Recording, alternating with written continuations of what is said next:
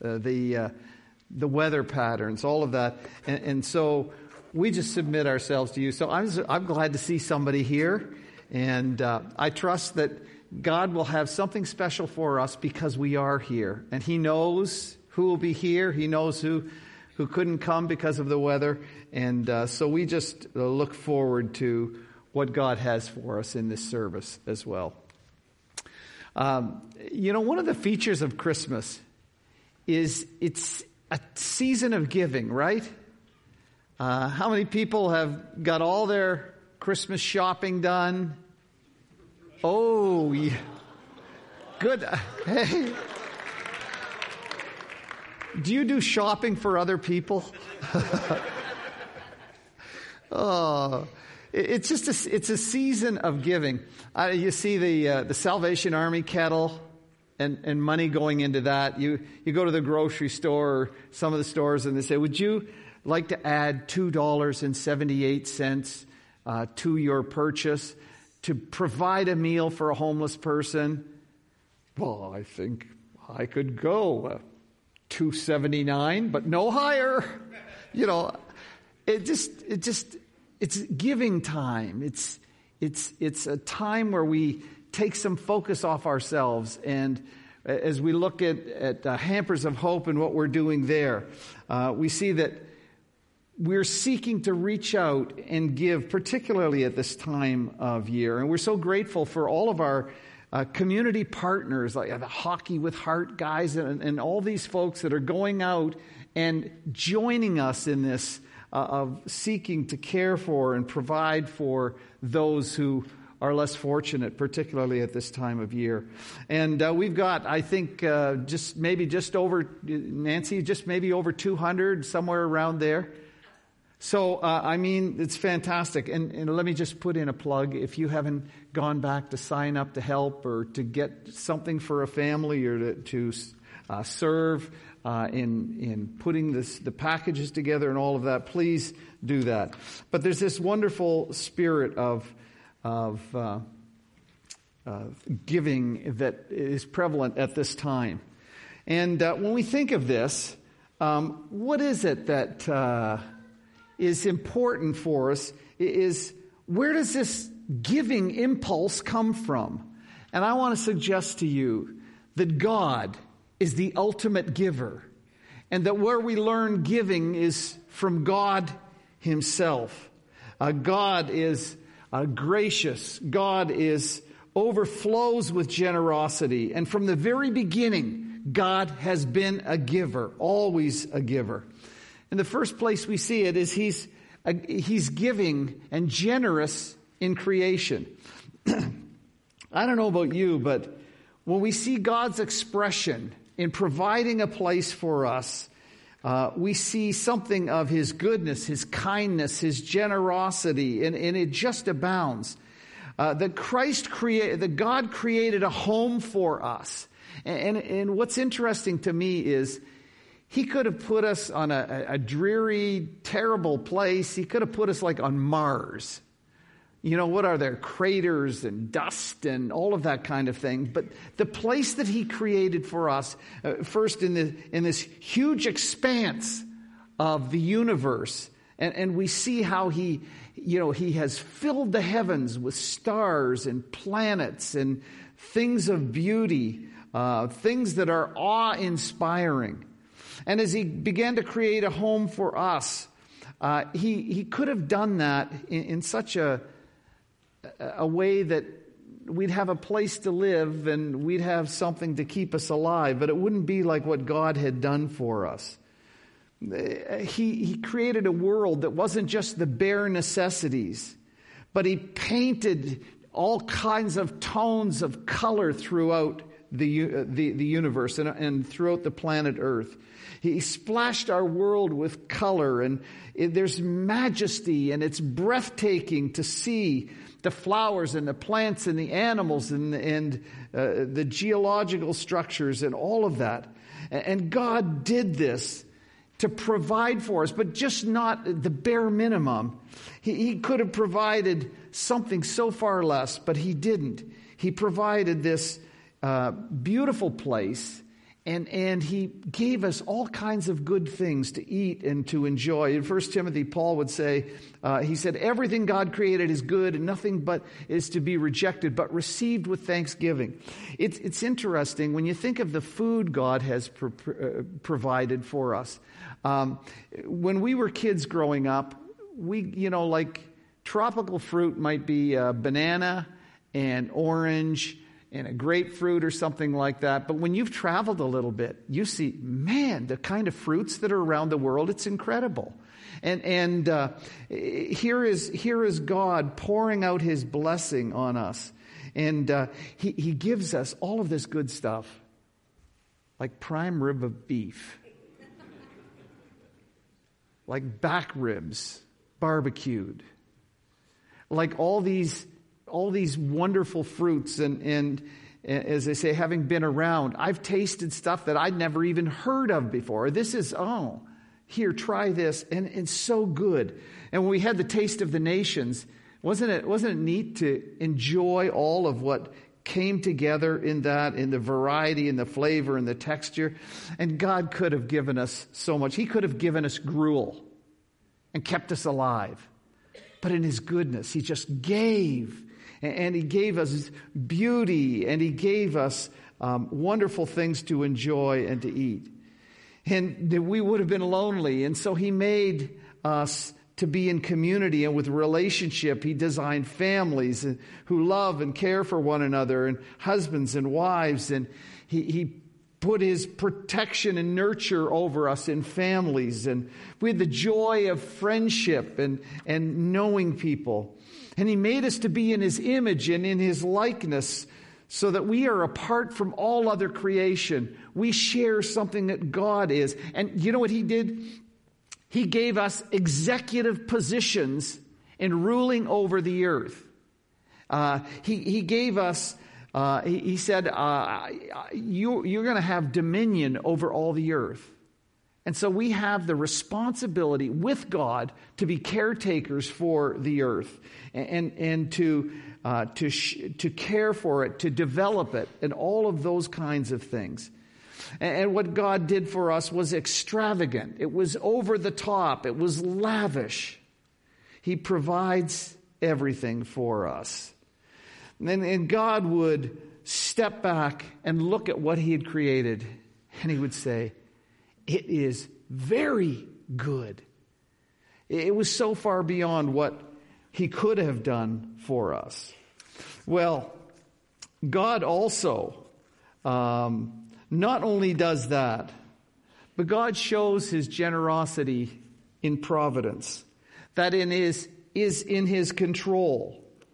God created, but somebody had to maintain this world, this solar system, this universe.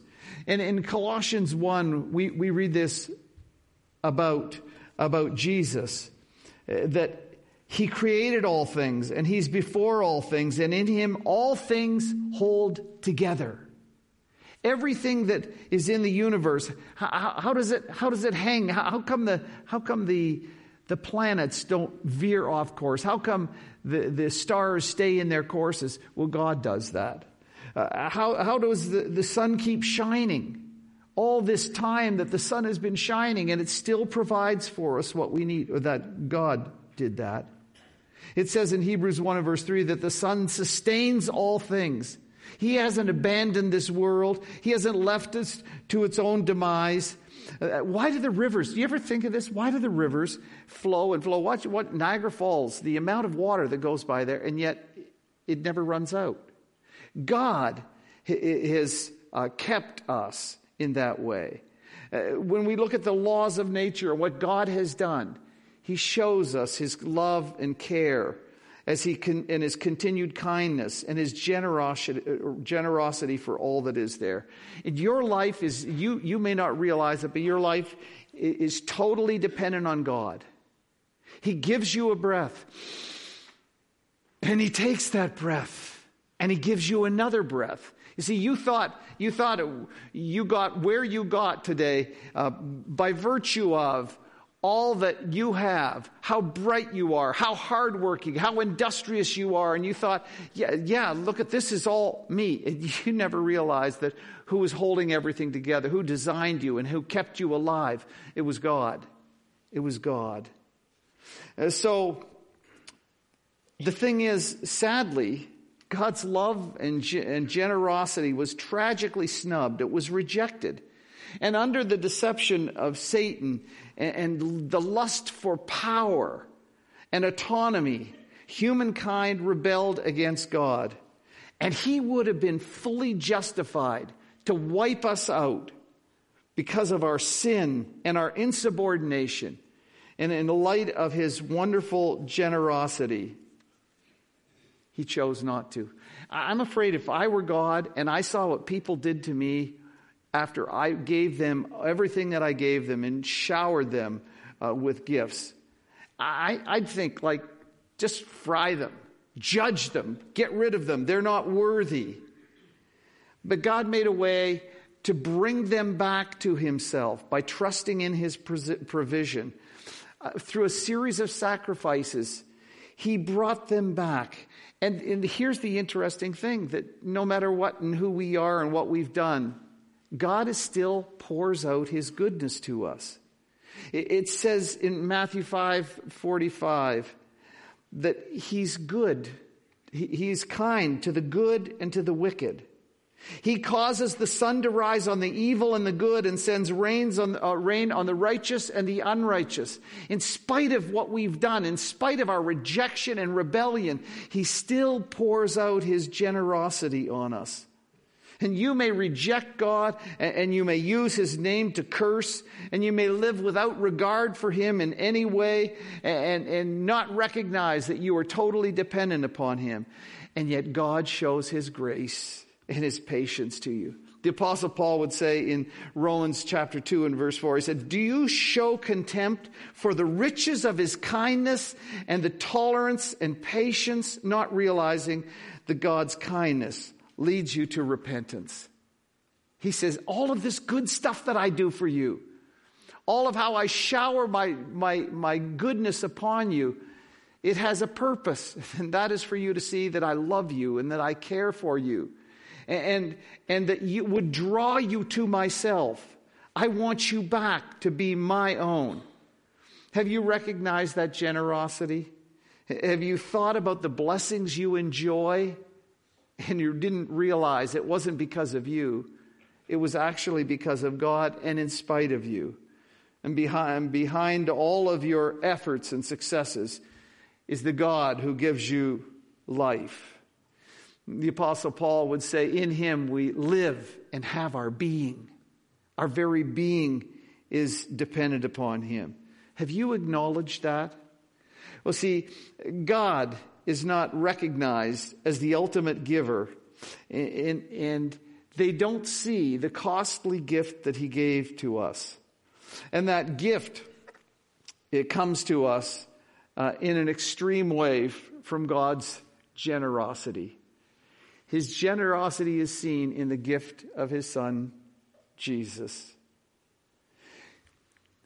In John 3:16, it says this, "For God so loved the world that he gave his one and only Son, that whoever believes in him should not perish, but have everlasting life."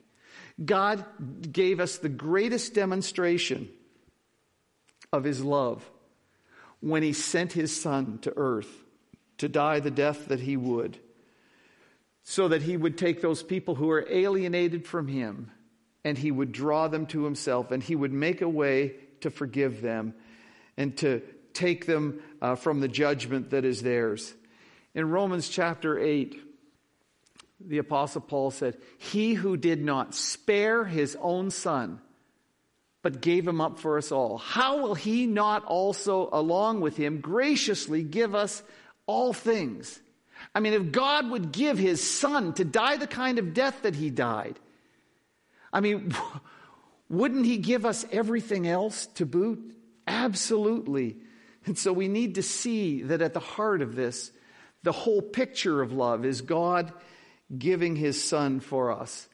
And he wasn't giving his son to people who loved him and cared for him, because it says in Romans 5, but God demonstrates his own love for us in this: while we were still sinners, while we were still shaking our fist in the face of God, when we were saying, no, no, no, when we heard what God wanted of us and we went the other way, he still sent his son. He demonstrates his love for us in this: while we were still sinners, Christ died for us. Isn't that incredible? And the Son demonstrates his generosity in the sacrifice of his love. We talked about John 3:16. How about 1 John 3:16? This is how we know what love is. Jesus Christ laid down his life for us. He did it. The Father sent him, yes, but he laid down his life. And we ought to lay down our lives for our brothers and sisters. What a beautiful picture. And here's a verse that may have skipped by you. Here's Jesus talking. He said, the reason my Father loves me is that I lay down my life, only to take it up again. No one takes it from me, but I lay it down of my own accord. I have the authority to lay it down, and I have the authority to take it up again. This command I've received from my Father. Have you noticed that? The Son was obedient to the Father, but he says, I have the authority to lay down my own life. And I have, did you get this? I have the authority to take it again. Which makes Jesus even involved in his own resurrection in a sense. He says, nobody made me do this. The Father asked for it, but I lay down my life of my own volition. I'm doing that. And how beautiful is this expression in 2 Corinthians, the Apostle Paul says in chapter 8, for you know the grace of our Lord Jesus, that though he was rich, I mean, he's ruling the universe, though he's rich, yet for your sakes he became poor, so that you through his poverty might become rich. Have you thought about that kind of love? Have you thought about that kind of generosity? That think of your own child. That would you give up your child for people who hated him, despised him, wanted to kill? Would you give for that? I mean, you're talking about generosity to the extreme.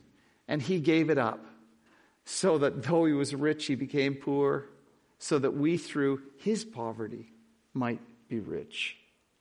Man, that is incredible. He gave it all up for us to reconcile us to God. And there's no greater display of that. You know, we talked a couple weeks ago or a week ago in the Sermon on the Mount. Every time we read Scripture, the question we should be asking is, so what? So what? What does this mean to me? And we're coming to communion. We're coming to celebrate this incredible gift that God gave to us when he gave his Son to die and gave us the gift of salvation, that it wouldn't be by anything that we did in and of our own volition or own choice. He gave us a free gift. He didn't ask us to pay for it. He paid for the whole thing in his generosity. And what is our response to that? May I suggest to you that as we come to this table just in a couple minutes, that as you reflect on the so what, that as you take this bread and you take this cup, these expressions of God's love for you, of Christ's sacrifice for you, may I suggest the response that ought to come from us in this is worship. It's gratitude. It's saying, I don't know why you did this. I don't deserve this. I am overwhelmed. Thank you, thank you, thank you. The word in many churches that's used for communion is the Eucharist. And that comes from the Greek word of thanksgiving. This is a time when we come and realize what God has done for us. And we bow before him, and we give thanks to him, and we adore him, and we love him, and we express that gratitude to him through our prayers and our expressions, but we also express that gratitude through the life we live, that we re-up, we recommit to our baptismal confession that we would follow Jesus faithfully all the days of our life. And we hear that call again, and we walk with him in that. And so I'm going to call our servers to come to the front now and our musicians to come. We're going to celebrate communion. We're going to, come on now, that's good. We're going to pause and reflect on the generosity of God through Jesus Christ. And my prayer for us is this: that as we take some quiet moments, and we're gonna come forward in a few moments, as we take this time to reflect on that we would try and drink it all in. Can you fathom what God did? I mean, I can't grasp the enormity of what he has done. Would you take time just to quieten your heart before him? Maybe there's been some stuff in your life this week or since last communion, and you know it's displeasing to God. And he is here to forgive and restore. He invites us to come into fellowship with him. And we want to come with clean hearts, with a pure heart and clean hands before him to worship him. So would you just take a moment and would you just thank him and confess any sins that you have, that you've been left untouched, and receive that cleansing and healing from him. Here's what's so cool. You thought you were done.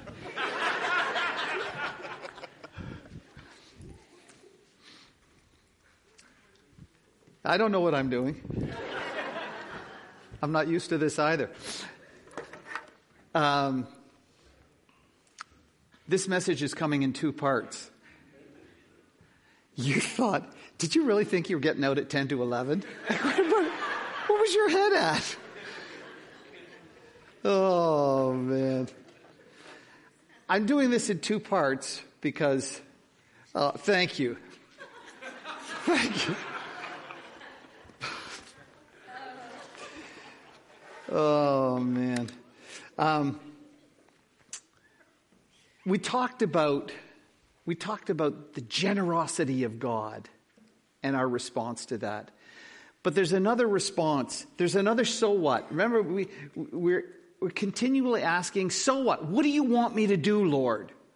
What are the implications of what your teaching is and what you were trying to... how does that touch my life? And how am I to be changed with that? And so what we have is a call to be generous like God in Scripture. Here's the call. If God is something, we are to be what God is. You remember in the Sermon on the Mount when Jesus said this, be perfect, therefore, as your heavenly Father is perfect. Doesn't that bite? Be perfect as your heavenly Father is perfect. How is he perfect? Well, he was perfect in generosity and love and all these other things, his kindness. And so that's to be a part of who we are. Listen to what the Apostle Paul says in Ephesians 5. Follow God's example, therefore, as dearly loved children, and walk in the way of love, just as Christ loved us and gave himself for us as a fragrant offering and sacrifice. What God is, follow his example. And the example you see of God is the example seen in his Son. As he walks in the way of love, just as Christ loved us. We're to love others. And how about Romans 8:29? For those God foreknew, he predestined. This is us who are believers. He predestined to be conformed to the image of his Son, that he might be the firstborn among many brothers and sisters. His plan for us is this: that we would be like him, that we would grow in likeness, and our whole purpose and plan is to grow further to be like Jesus. And so when we talk about the generosity of God, what are some implications for us as we ask the Holy Spirit to direct us and guide us to know how we apply that? And so I want to, this is really embarrassing, okay? And I tell tales on myself. Last week, one of our kids was home, and Gerda made something special for them. And she said, "Why don't you take that along?" And she said, "Sure." And I said, because Gerda doesn't often make something like that. And I said, "Well, save a little bit for me." She turned to me and she had the audacity to say, "Dad, you're not a very generous person."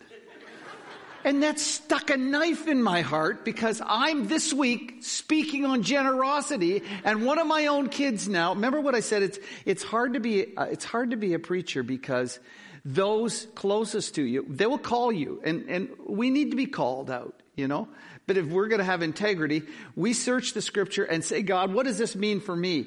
And when God has these little, servants, his little angels, who help you by saying, "Dad, you're not very generous."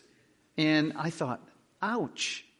And so as I'm studying and going through scripture, I'm having to ask God what I trust you're asking God is, what does that mean for me? And how does that impact my life? And so I have to go through that personal self-examination before I bring this to you. It's got to filter through my own soul so that I would be in a place where God wants me to be.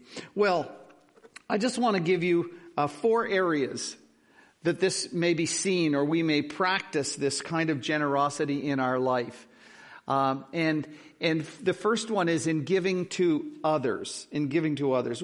We were called, what's the greatest commandment? Love the Lord your God with all your heart, strength, soul, mind, and love your neighbor as yourself. And so there's a call in this to meet the needs of people who are in need, whoever they are, because they're your neighbor. And Jesus told this story to help them understand who their neighbor was when he said, well, there's this guy, and he was going from Jerusalem to Jericho, and these thugs and robbers beat him up, left him in a pool of blood to die, took everything he had, and here he was naked, laying in the pool of his own blood. And his own people came by. His own countrymen came by. Clergy came by. A priest and a Levite, and they just walked the other way. They didn't want to get involved. And the guy there was bad relationships, bad blood between Samaritans and Israelites. It was a Samaritan who reached out to help this guy, takes him to an inn, pays for his care, and says, if there's any more, I'll do it. And so we see that a model for meeting the needs of others is Jesus. In 1 John 3, it says this: if anyone has material possessions and sees his brother or sister in need, but has no pity on them, how can the love of God be in that person? Dear children, let us not love with words or speech, but with actions and in truth. So we're going to be confronted with people who have needs that can be met through financial giving. And we need to understand and respond to God's graciousness and his generosity in our life by living that out and being gracious and generous to others. And in the case of that, meeting the needs of others is something that God wants us to do. That if we look up upon somebody who has a need, and we would be able to help them. Love is not just about a feeling. Love is about action. It's not just words. And so I'm so pleased with our Hampers of Hope and the concern that people have and the donations they're making. And if you haven't gotten on board yet, check out the tree and take an ornament and see what it is and provide for a family. What a wonderful way to do that. And I want to encourage you to participate that. But not only an example of Jesus, in the Bible, one church or group of churches really caught the spirit of what God wanted in terms of giving. What had happened was in Jerusalem there was a terrible, terrible famine, and the church there was in awful shape financially and provision for their needs. And the Apostle Paul was so moved by that when he went on his journey, he made requests for people to make donations to help the mother church in Jerusalem. And he writes to the Corinthians, and he tells them about the churches in Macedonia. And he says this: in the midst of very severe trial, these are the Macedonian churches. In midst of very severe trial, their overflowing joy and their extreme poverty welled up in rich generosity. Now, how's this for a mathematical equation? He says, you've got something going on here. You've got severe trial. These people are in desperate condition. They're persecuted. They're going through terrible trials and difficult times. And in the midst of that, they have this overflowing joy. Now that doesn't make any sense to us, does it? I mean, how can you be in severe trials and overflowing with joy? It's just not having a little bit of joy, but overflowing with joy. So here's the equation. These severe trials, but joy, and extreme poverty, not just poverty. It was the kind of thing he's saying, please, we don't want you to give anything. You need it for yourself. Just take care of yourself. Don't worry about us. And what happened was, it welled up, these three things welled up into rich generosity in this hurting church. He goes on to say, for I testify that they gave as much as they were able and even beyond their ability. What you wouldn't imagine that they could give the way they give in light of the position they were in. And it was entirely on their own. They urgently pleaded with us for the privilege of sharing the service to the Lord's people. Hey, I don't know when I last had somebody just appeal to me, please, let us give. Does that sound weird to you? They pleaded with the ability to be able to, with the desire to be able to help beyond them. No pressure, no high pressure tactics on them. And what happened was, the grace of God did this. I mean, you don't do this on your own. God doesn't take stingy people and do this. God, by His Holy Spirit, opens our hands so that we give, to be generous. And this church was a model. And they pleaded with the privilege of giving. And let me ask you, do you consider giving a privilege? I mean, God blesses us, and He wants us then to bless others. And sometimes it's interesting. One of those Macedonian churches was Philippi. And here's a verse that you'll know quite well, probably a number of you. Philippians 4:9, where he's speaking and he says, but my God shall supply all your needs according to His riches in glory. It was one of those Macedonian churches. It was one of those churches that had gone through the tough time. And Paul says, look, you guys have been so generous with God. Don't worry about what will happen to you, because God will take care of you. I don't know about you, but sometimes I'm absolutely overwhelmed by the need that I see. And it's you see so much need. Sometimes you just throw up your hand and you say, well, I can't even wrap my mind around helping all those people. Andy Stanley said something once that I'd never forgotten that I thought was so good.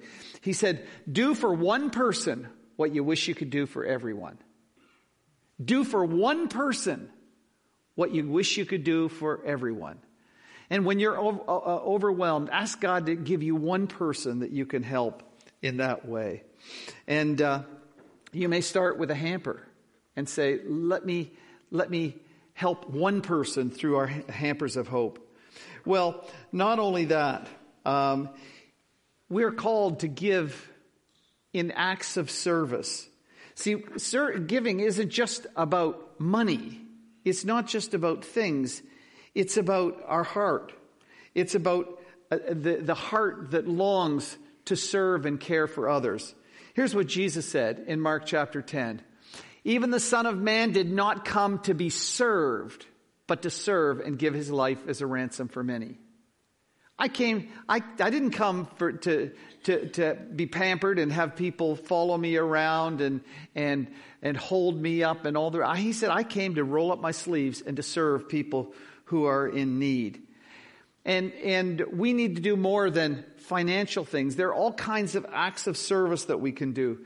That's why the Apostle Paul would say in Galatians 5, you, my brothers and sisters, were called to be free, but do not use your freedom to indulge the flesh. Rather, serve one another humbly in love. You are called to serve one another. The Good Samaritan, if he saw the guy lying there in the pool of blood and threw a few shekels on the ground and kept going, that would have been no good. He provided financial aid, but he also served. He took that guy and cleaned up his wounds. He put him on his donkey. He took him to the inn. He spent the night nursing this guy in his needs. That's what we're talking about. It's more than money. And God has given you gifts, and He's given you abilities, and He's given you all kinds of ways that you can help others. And it's not all through financial things. You may have a talent or a gift that can help somebody. You may help someone perhaps by tutoring a child that's really struggling in school. Or maybe you have a trade or a gift like you're a plumber or something like that. Perhaps it's childcare.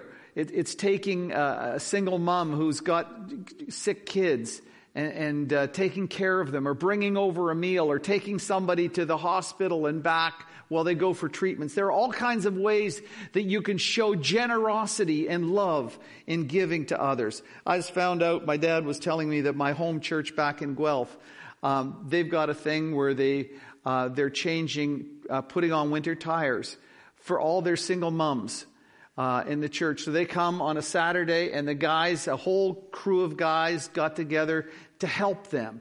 It's so neat to see. My dad was really excited to see what the church was doing to help. And with what God has given us in terms of abilities and resources and time, we can use that for others, and it can be an expression of the generosity of God. Well, there's another one here as well, and that is in forgiving. You can be generous in forgiving. I love what Peter says. Peter's trying to figure out how to live a good and a godly life. And he tells Jesus, how many times shall I forgive my brother or my sister who sins against me? Up to 7 times?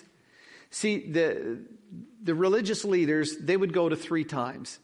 You mess up once, they were baseball players. Once, twice, 3rd strike, you're out. So Peter says, I'm going to over double that. I'm going to go with 7 times. Lord, how many times when this lughead brother of mine, Andrew, gets on my case, do I have to forgive him? I'm going 7, Lord. He's going to like this. Jesus said, well, how about 70 times 7? Why don't you be generous in your willingness to ask to forgive others? But they hurt me. Yeah, I know. Forgive them. But they didn't acknowledge that they did wrong to me. I know. Just forgive them. They never asked me for forgiveness. Forgive them. I just can't forget about what they've done. Forgive them. Forgive them. I can't trust them to not be repeat offenders. Forgive them, forgive them, forgive them. And God, if we're to be like God, if we're to be like Jesus Christ, I can't fathom how much God has forgiven me for. I'm like a repeat offender. I offend God's sensibilities and His will in different ways in my life, and yet He pours out His love in forgiveness upon me. How incredible is that? That's why the Apostle Paul would say, be kind and compassionate to one another. Forgiving each other. Okay, how? Just as in Christ, God forgave you. I think of the magnitude of God's forgiveness to me, and He says, now, as I've treated you this way, now treat other people that way. And some of you are, when I say forgiveness, all of a sudden a person comes to mind, an incident comes to mind, and you feel things kind of churning in your gut. And you've been stewing about this. And it may be years and years. I know we had a really weird experience once with family overseas. We went to see an uncle and aunt who'd for years been separated from his brother. And it was terrible. And we had a lovely visit with both of these different uncles. But it found out that this uncle that was offended he refused to reconcile. That he said when he died, he wanted just a very small family private funeral. He wanted no announcement about it, which there would be an announcement and family would all gather. So he didn't want his brother to be able to come to his funeral. He went to his grave with that. And God wants us to be rich in forgiveness, to be generous in forgiveness. And God blesses us so that we might be the people He wants us to be, and that we would share that then with others as He has forgiven us. And one last one. We can show that kind of love and generosity in encouragement. I don't know about you, but there's so many things that in life can drag me down and discourage me and demoralize me. You can take criticism. People can do things to you and they can cut you to pieces, and they can make you feel unloved and without being the kind of people that could be appreciated. And all of us that need encouragement at some point. I remember talking to a woman who lived behind our church in one of the churches we served in. And her father had died a couple of weeks earlier. And I saw her and I said, I'm so sorry to hear about your dad's passing. She said, yeah. I said, but I was talking to somebody from our church, and they saw your dad about a month ago. And they saw him in a coffee shop, and he said, I'm so proud of my daughter. And I told her that, and she burst out in tears. And I said, what's the matter? She said, I've been waiting my whole life to hear my dad say, I'm proud of you. Some of us, with our, maybe with our kids, we're not generous with encouragement. I mean, we're saying, how come you only got so much on that score? Couldn't you have gotten this much? And this love that is conditional, and instead of being generous with that and lifting people up and encouraging them, we're knocking them down. There's a guy in the Bible by the name of Barnabas, son of encouragement. I mean, when nobody would believe in the Apostle Paul and Saul of Tarsus when he was converted, it was Barnabas that went and got him and brought him and stood up for him. And as time went on, Paul and Barnabas would go on missionary journeys, and it came to the second missionary journey, and they were ready to go again. And Barnabas said, "Look, I'm going to go get John Mark And he'll join us too. Paul says, over my dead body, I'm not taking him. He abandoned us in the first journey. He's out. And here's a guy, Barnabas, who is so concerned for honoring this guy and helping him back, that he says, that's fine. You know what? They had a spat. They had a knockdown, drag him out, confrontation, and they decided to go their own ways. That's the Apostle Paul and Barnabas. They weren't perfect. But God used that in a very special way, because Barnabas said, I'll take Mark. And he took Mark. Paul went his own way. When Paul is writing the last book that he wrote in 2 Timothy, as far as our knowledge is, he said something to Timothy. He said, bring John Mark with you. He's profitable to me. I'd given up on that guy. He's done. No way. Because there was a Barnabas who reached out to encourage him. And we have the second gospel, is the gospel of Mark. We wouldn't have the gospel of Mark if it weren't for a Barnabas who was reaching out. And I want to tell you that God wants to use you, that there would be a spirit of liberality and generosity, and that would certainly be involved with money and that kind of thing. But it goes so far beyond that. It goes to forgiveness. It goes to the charitable kind of acts that we do, helping each other. It's encouraging each other. And God wants to bless us in that. I'm going to call the musicians to come up just as we finish up here.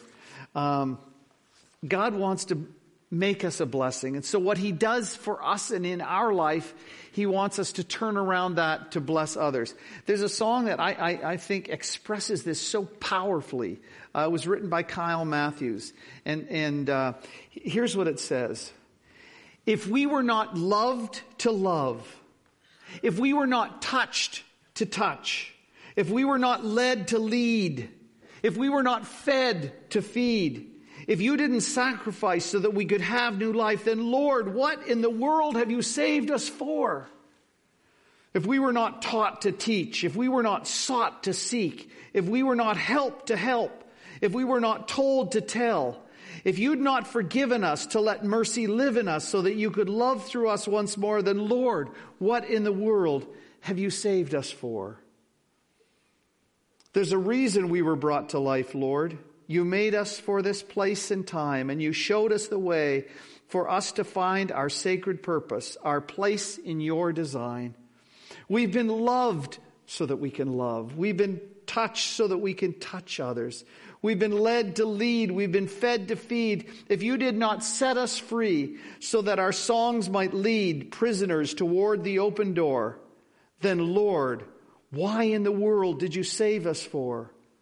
What in the world have you saved us for? Powerful. What God did for you is what he wants to do through you to others. The impact of that.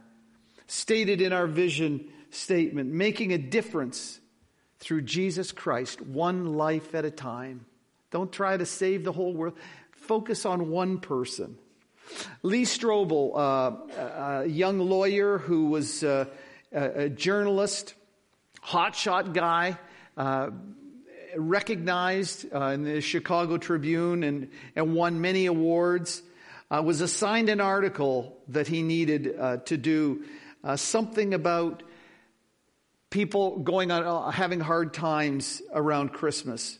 He was sent out to a lady's house, a 60-year-old grandmother who had two granddaughters, an 11-year-old and a 13-year-old. And they had been burnt out of a roach-infested tenement. He came into their place. There was no furniture. There wasn't a carpet in the place. There was one small table. There was nothing on the wall. There was a handful of rice. Two girls each had one short-sleeved dress. And they had one sweater. And they would have to pass that back and forth going to school. One would wear it for so far. They had a half-mile walk, and then they would change. And he did this article.